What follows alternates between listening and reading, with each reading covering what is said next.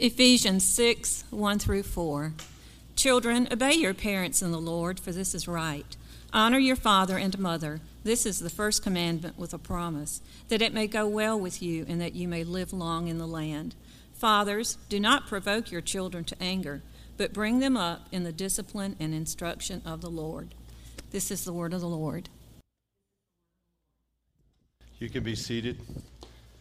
Well, this morning, this is the third in a short series targeted to men.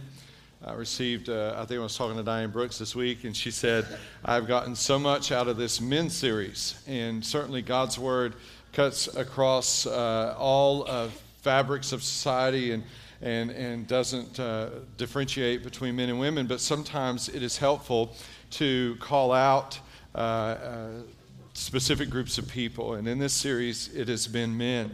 3 weeks ago today we talked about man's most important relationship, which is man's relationship with God, a man's relationship with God. And last week we talked about a man's relationship with his wife, and today we'll talk about a man's relationship with his children. The third most important relationship in our lives as men is our relationship with our children, and we will talk about that today. And so we come to Ephesians 6, and in the book of Ephesians, Paul has been dealing with different relationships, and in Ephesians 6, he gets to the place of talking about a man. He's talked about a man's relationship with his wife, a wife's relationship with her husband, and then he gets in Ephesians 6 to talk about a man's relationship with his children.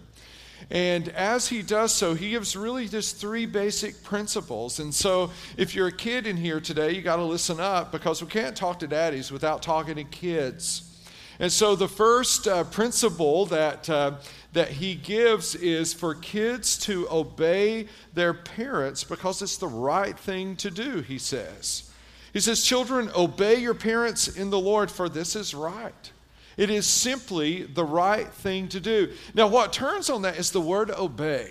The word obey is the interesting operative word here, because the word obey, the word picture in the Greek that you don't see in the English, means to open the door immediately when somebody knocks on it. Earlier in the service, in the early service, we have a kids' worship service next door. We had all those kids over. And so I said, basically what this principle means is when your parents tell you to do something, you do it the first time. And they should only have to tell you, and all the kids down front said, once. And that is the principle, is that you ought to respond as kids to your parents the first time they say something to you. Someone has said delayed obedience really isn't obedience at all. There's this hesitancy between the request and between the response, and that hesitancy suggests that there is this maybe ever so slight amount of, well, I really don't have to do what they are saying that I do. Why does this matter? Let me mention just a couple of reasons that this matters. Early in your children's lives, you will knock on the door of their behavioral hearts, meaning that you will speak to them about specific behaviors that don't have significant ramifications if they do or do not do them. But as they get older, that will transition. You will begin to knock on the door of your children's spiritual hearts. You will knock on that door, and you will have the opportunity to talk to them about matters much more important than picking up after themselves or not throwing food at the dinner table. And the reality is, if you knock successfully on the door of their behavioral heart, you will be most likely to knock successfully on the door of their spiritual heart. If you consistently discipline your children over simple behavioral issues, you will most likely be more effective to bring into their world the reality of Christ and the gospel, which is of most importance. There's another factor. If your kids learn to respond to a knock on the door the first time from you, when God comes knocking on their heart's door, they're more likely to open it to Him. And so this reality, kids, is critically important. Children, obey your parents in the Lord, for this is right. The second basic principle, and these are super basic principles, but the second basic principle is honor your father and your mother. Honor your dad. In our case, speaking to daddies today, honor your dad because it pays. It's interesting that Paul uses two different words here. He uses the word obey in the first and then honor in the second. Why? They're two different ideas. The word obey refers to actions, and the word honor refers to attitude. When you obey your parents, you simply do what they tell you to do. But every parent in the room has known when your kid has obeyed you and didn't want to do it, right? You tell them to do something, like, okay. And they head off to do it. Kids, when you do that, you might be obeying your parent, but you're not honoring them at all. As a matter of fact, you are dishonoring them during your obedience. And so parents, we don't go for just obedience. We don't go for, I could get, my kid to do a certain trick. I could get my kids to sit up straight and do all of this in this certain environment, and I figured all of that out. That's simply not enough. We go for attitude. You want your kids to respect you. Your kids must learn to honor you as you honor them. They must learn that, and as you discipline them, and that is an attitude because it pays. How do we know it pays? Notice what Paul says. This is the first commandment with the promise. What is the promise? That it may go well with you and that you may live long in the land. When Moses gave the commandments, he gave this commandment, and the commandment came with the promise. And the promise is, if you honor your parents, it will go well with you. You will live long in the land. This opportunity to continue to live. Fatherlessness has created significant deficits in our culture today. I'm reading a book right now by Eric Mason, and in that book, he has an entire chapter called Daddy Deprivation. Daddy deprivation, because in our culture today, dads are conspicuously absent. Another little book that we have back in the Media Center by Truett Cathy called It's Better to Build Boys Than Mend Men. In this book, Cathy talks about some of the realities of fatherlessness. Check out these statistics on the screen. 63% of youth suicides are from fatherless homes. 90% of all homeless and runaway children are from homes with no dads. 71% of high school dropouts, 71% of high school dropouts come from fatherless homes. And 85% of youth in prisons grew up without a daddy. The role of dads is absolutely critical. Men, your role in your family is irreplaceable. Our culture may say, we can reorganize the family this way and reorganize it that way. No. God has so designed you. And do you know, just in the past 2 weeks, I've talked with two different adults. These are grown, successful people who are reeling from the absence of their dad still. They can't get over it. They're struggling to process. Daddies, you are in a significant place of influence. Consider the battle that these folks face. Check out this next slide. Pull that up for me, Josh. Children from fatherless homes are 5 times more likely to commit suicide, are 32 times more likely to run away, are 9 times more likely to drop out of school, and are 20 times more likely to end up in prison. We have quite a few public school teachers and principals in this place who could testify to this right there. When they begin to work with kids, and those kids are coming from fatherless homes, all of a sudden they're working with a kid who's having to swim upstream. God has so designed it, dads. You are so critically involved in your kids' lives. Your kids desperately need you. You say, Jerry, so what should I do? A couple things. If you're a dad, and right now you're just way busy, so busy that you're missing these key times with your kids, adjust your priorities. Look at your schedule and say, okay, kids have got to come first. After my relationship with God, my relationship with my wife, kids have got to come first. I've got to find some key time to spend with my children.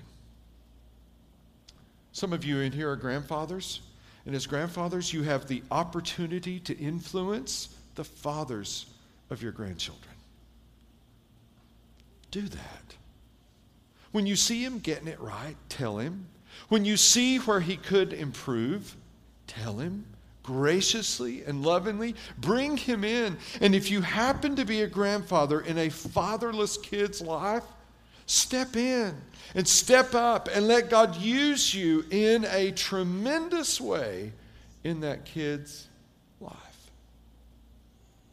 The third principle speaks directly to dads. And this third principle comes from verse 4. Fathers, do not provoke your children to anger, but bring them up in the discipline and instruction of the Lord. Now, this is directly addressed to dads in Ephesians 6. This doesn't mean, although it could be applied to us, fathers and mothers, in the text, it literally is directed to dads. And the question is why?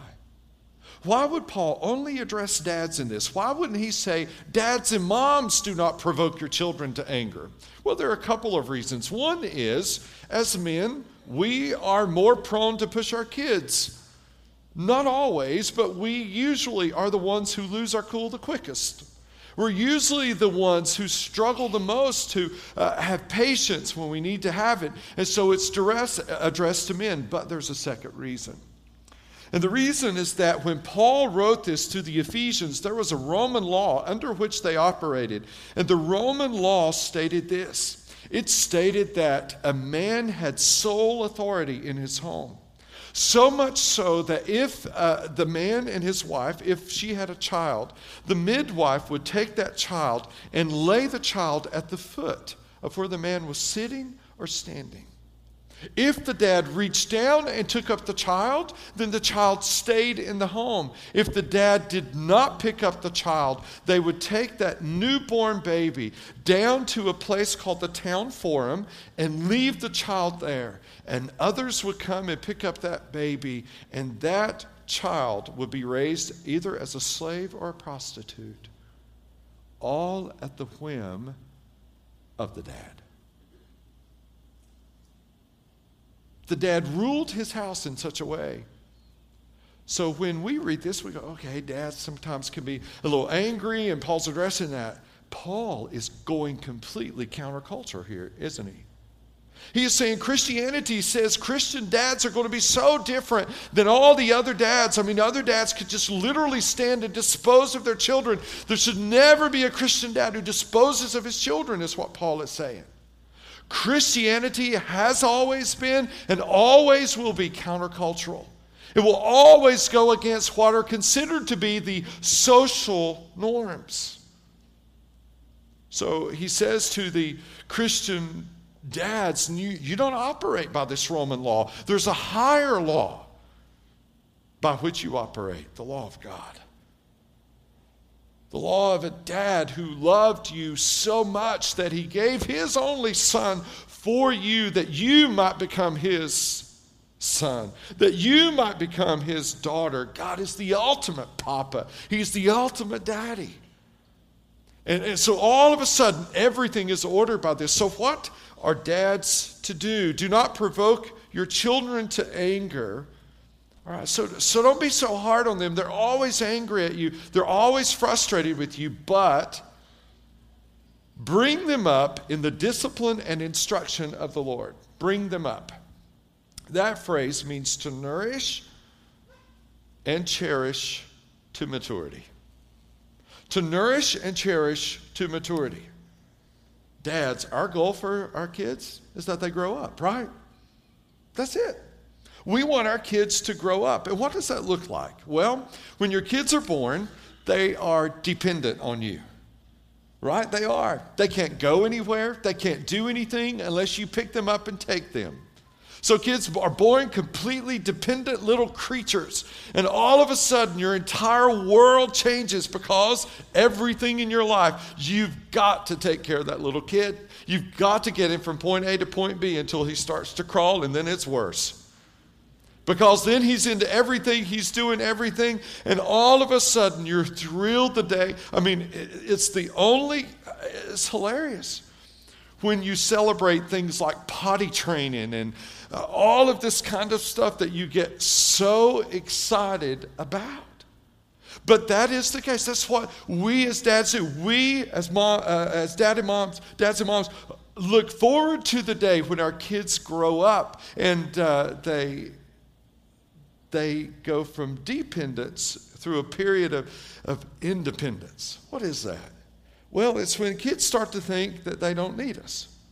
Any parents ever been through that? Your kids go, and there's this give and take, and they'll think, I could do this on my own. And parents, you do well to let them do some stuff on their own during that time. They need to develop this independence, and then it goes into interdependence. That's the ultimate goal. And when parents, that's when kids become parents usually, or maybe they get in college a little bit older and they become parents, and they look back at their parents and realize their parents really were smart. Like they really knew what they were talking about, and that's why you said this, and that's why you did that. That is our goal with parenting. And what happens? The stakes get higher. Proverbs 22:6 says, train up a child in the way he should go, and when he is old, he will not depart from it. A couple words about that. Number one, that is a probability, not a promise.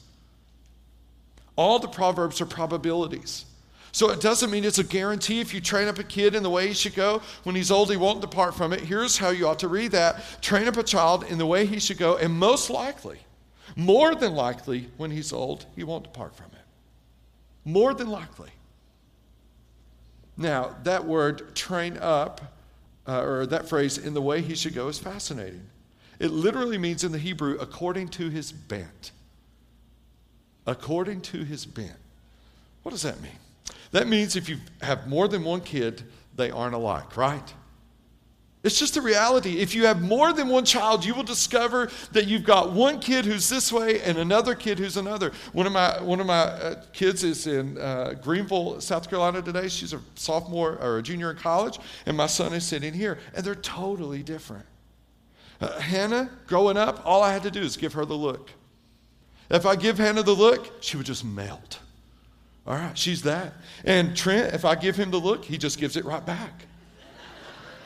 I mean, that's just Trent. It just takes much more than the look to get to Trent. Whereas for Hannah, it just took the look. They're just different. And so circumstances and consequences have to be different depending on the kid. That's just the reality of parenting. And if you have good parents, you have good parents, they realize that. They may have had the same rules, but the way they administered them had to be different. Why? Because one thing works with another kid and it doesn't work with another kid. You know, there are some kids, if you take something away from them, okay. And other kids, if you took their phone, they'd think the world was coming to an end. So it's probably why you should take their phone. All right, that's probably why you should do it, because they'll think the world's coming to an end. And another kid, you just tell him, he's grounded or whatever, and he'll think the world's. You just discover that. You discover what motivates your children. Train up a child in the way he should go, and when he is old, most likely he will not depart from it. According to his bent. How does that play out? So dads, don't provoke your children to anger. Don't be too hard on them, but bring them up. Get them to maturity to grow up in the discipline and instruction of the Lord. Discipline is the positive side, actually. Instruction, the negative side. How does it work? Discipline is teaching them everything they need to do. All right, so when you discipline your kids, you teach them positively what they need to know, what they need to do. Instruction, the word in the original language, implies warning.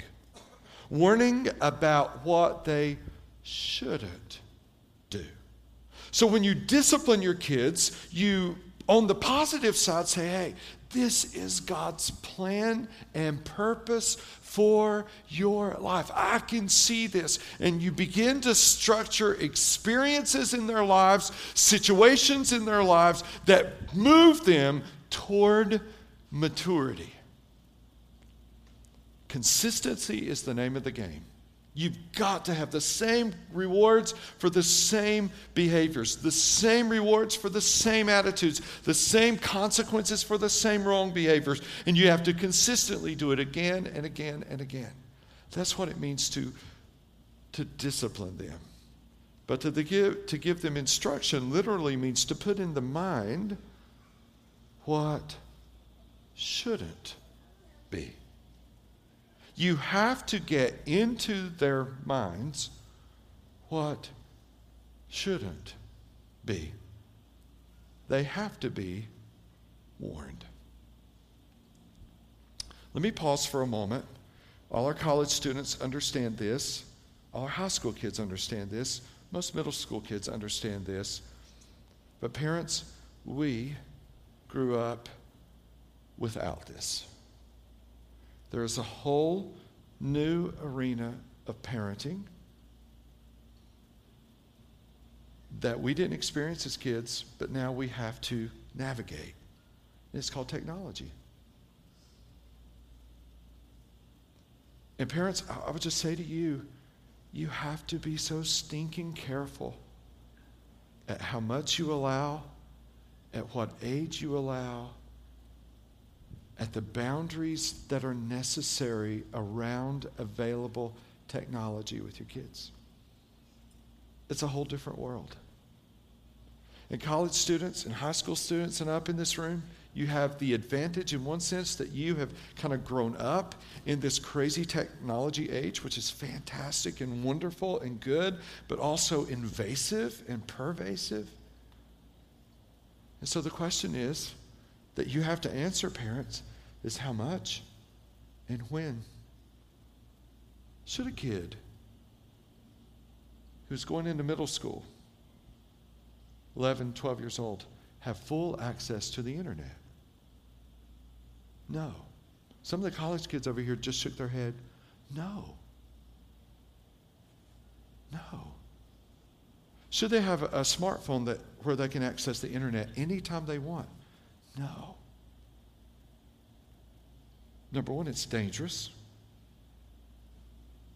There's some straight up dangerous folks who'd love to know where your kid lives. But number two, immorality lurks in the most unsuspecting places. And so what you have to do as parents is figure that out.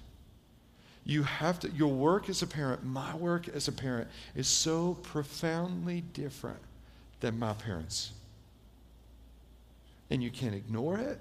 You can't pretend it isn't there. It's the reality of parenting today that frankly did not exist 10 years ago like it exists now. Do you know what it will make you? Sometimes the most unpopular person ever. It will. Be fine with that. I remember when Hannah got her cell phone, she was going, and wasn't a smartphone. I think they were all flip and slide in those days. But she was going into she was finishing the 8th grade, and she came to me and she said, Dad, I've done a survey. And I'm one of 8 kids who doesn't have a phone. I said, Hannah, isn't it good to stand out? She didn't agree. She just couldn't believe she couldn't have a phone and text and all of that kind of stuff. Wendy and I, through the years, have gotten things right, and we've made mistakes in this arena. And you have to feel your way around, and you have to figure it out. I'll just say to you, dads, take the lead in this. Step into your kids' world. Don't be afraid to be the unpopular dad. You know, and when they say, oh, all the other kids, well, just tell them to go live with them. They can pay the bills, you know, they can put food in the stomach. No, seriously, just say, listen, God's called me to be your dad. And I am doing my dead level best to be your daddy. That's what I'm trying to do. And I won't get it perfectly. This is how right now we think it ought to go down with you and technology. You say, okay, if I err on any side, what should I err on? Your kid's not liking you. And parents, I want you to hear me, and dads, I want you to hear me. All right? And kids, you can eavesdrop and listen in too. Your kids, through their lives, will have many, many friends. But they will only have one dad and one mom. It is not your job to be their friend. Not at all. Deep inside, they don't want you to be their friend. They want you to be the authoritarian who lovingly says to them, yes or no. Deep inside, that puts a boundary around them. And they will get up every day of their lives knowing where the boundary line is drawn, and they will bump into it every day. And some days they'll just jump right over it, and you'll have to pull them back. But they will be glad that you pulled them back.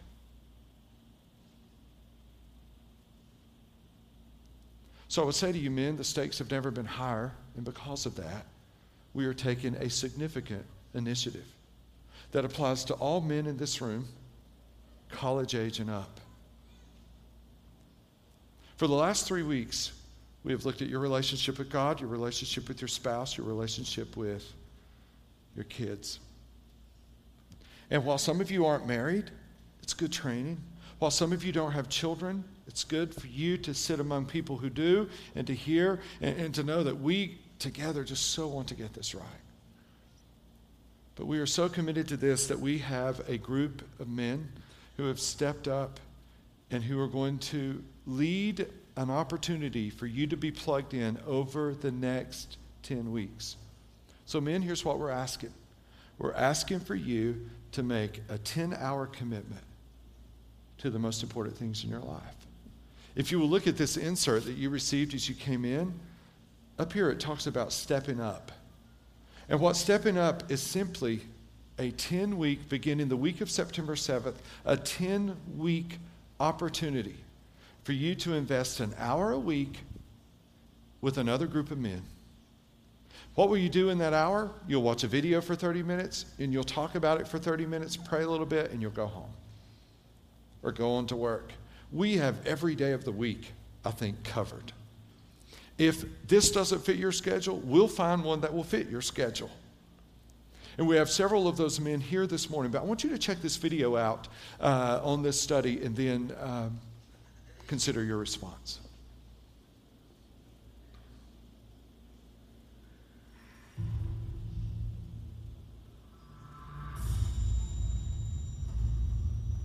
There's room every day in every life to demonstrate courage. And courage is the ability to do the hard thing in every circumstance, despite the cost.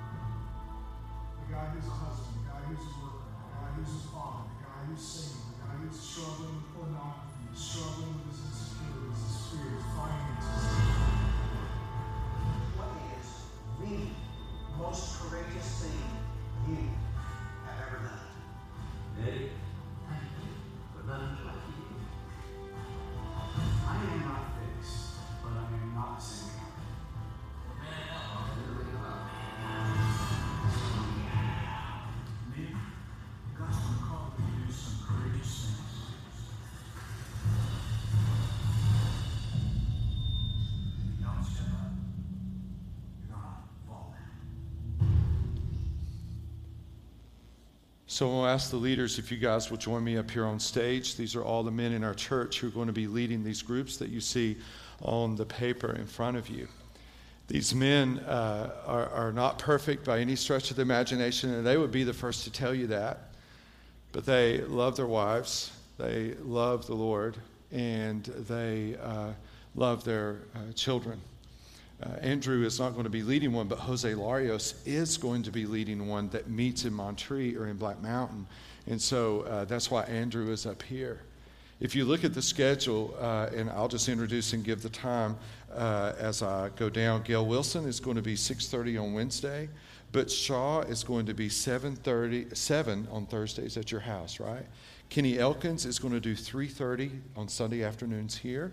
Jeff Dominguez, 5 o'clock or 5:30 here on Sundays, or at PG Baptist. Thank you. Greg Daniels, along with Jay Glenn, are going to lead a group 5:30 at St. Mark's Church. We're just out of room here on campus on Sundays. Rob Watson is going to do 7 o'clock on Wednesday evening here. And then Jose Larios, you don't look like Jose. Jose Larios, a.k.a. Andrew Walker, on campus at Monterey on 7:30 p.m. on Thursdays on campus at Monterey. And then Dean Blanton here, 7 a.m. at Grace. And then Steve Bush isn't here, but he's going to do a 6:30 a.m. Group on Wednesday mornings at the Visitor Center. So we've tried to cover every conceivable time. After the early service, I had somebody come up to me and he said, if you have anybody who needs another time, just let me know. And so here's what we're going to do, men. I've challenged you for 3 weeks, and some of you in really uncomfortable ways, and I know it. And I think that's probably why some of you are glad it's only a 3-week series.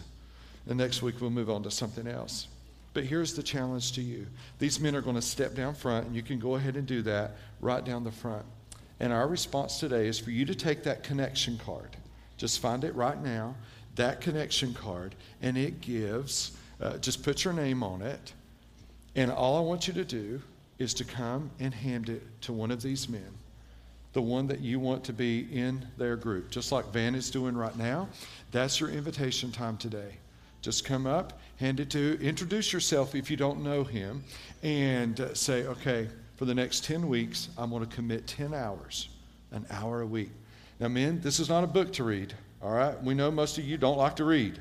Only a few of us nerds in the room love to read some books. This is a 1 hour a week commitment for the next 10 weeks beginning the week of September 7th. So, men, respond and commit to your marriage, to your future marriage, to your walk with God. This is your opportunity to do that.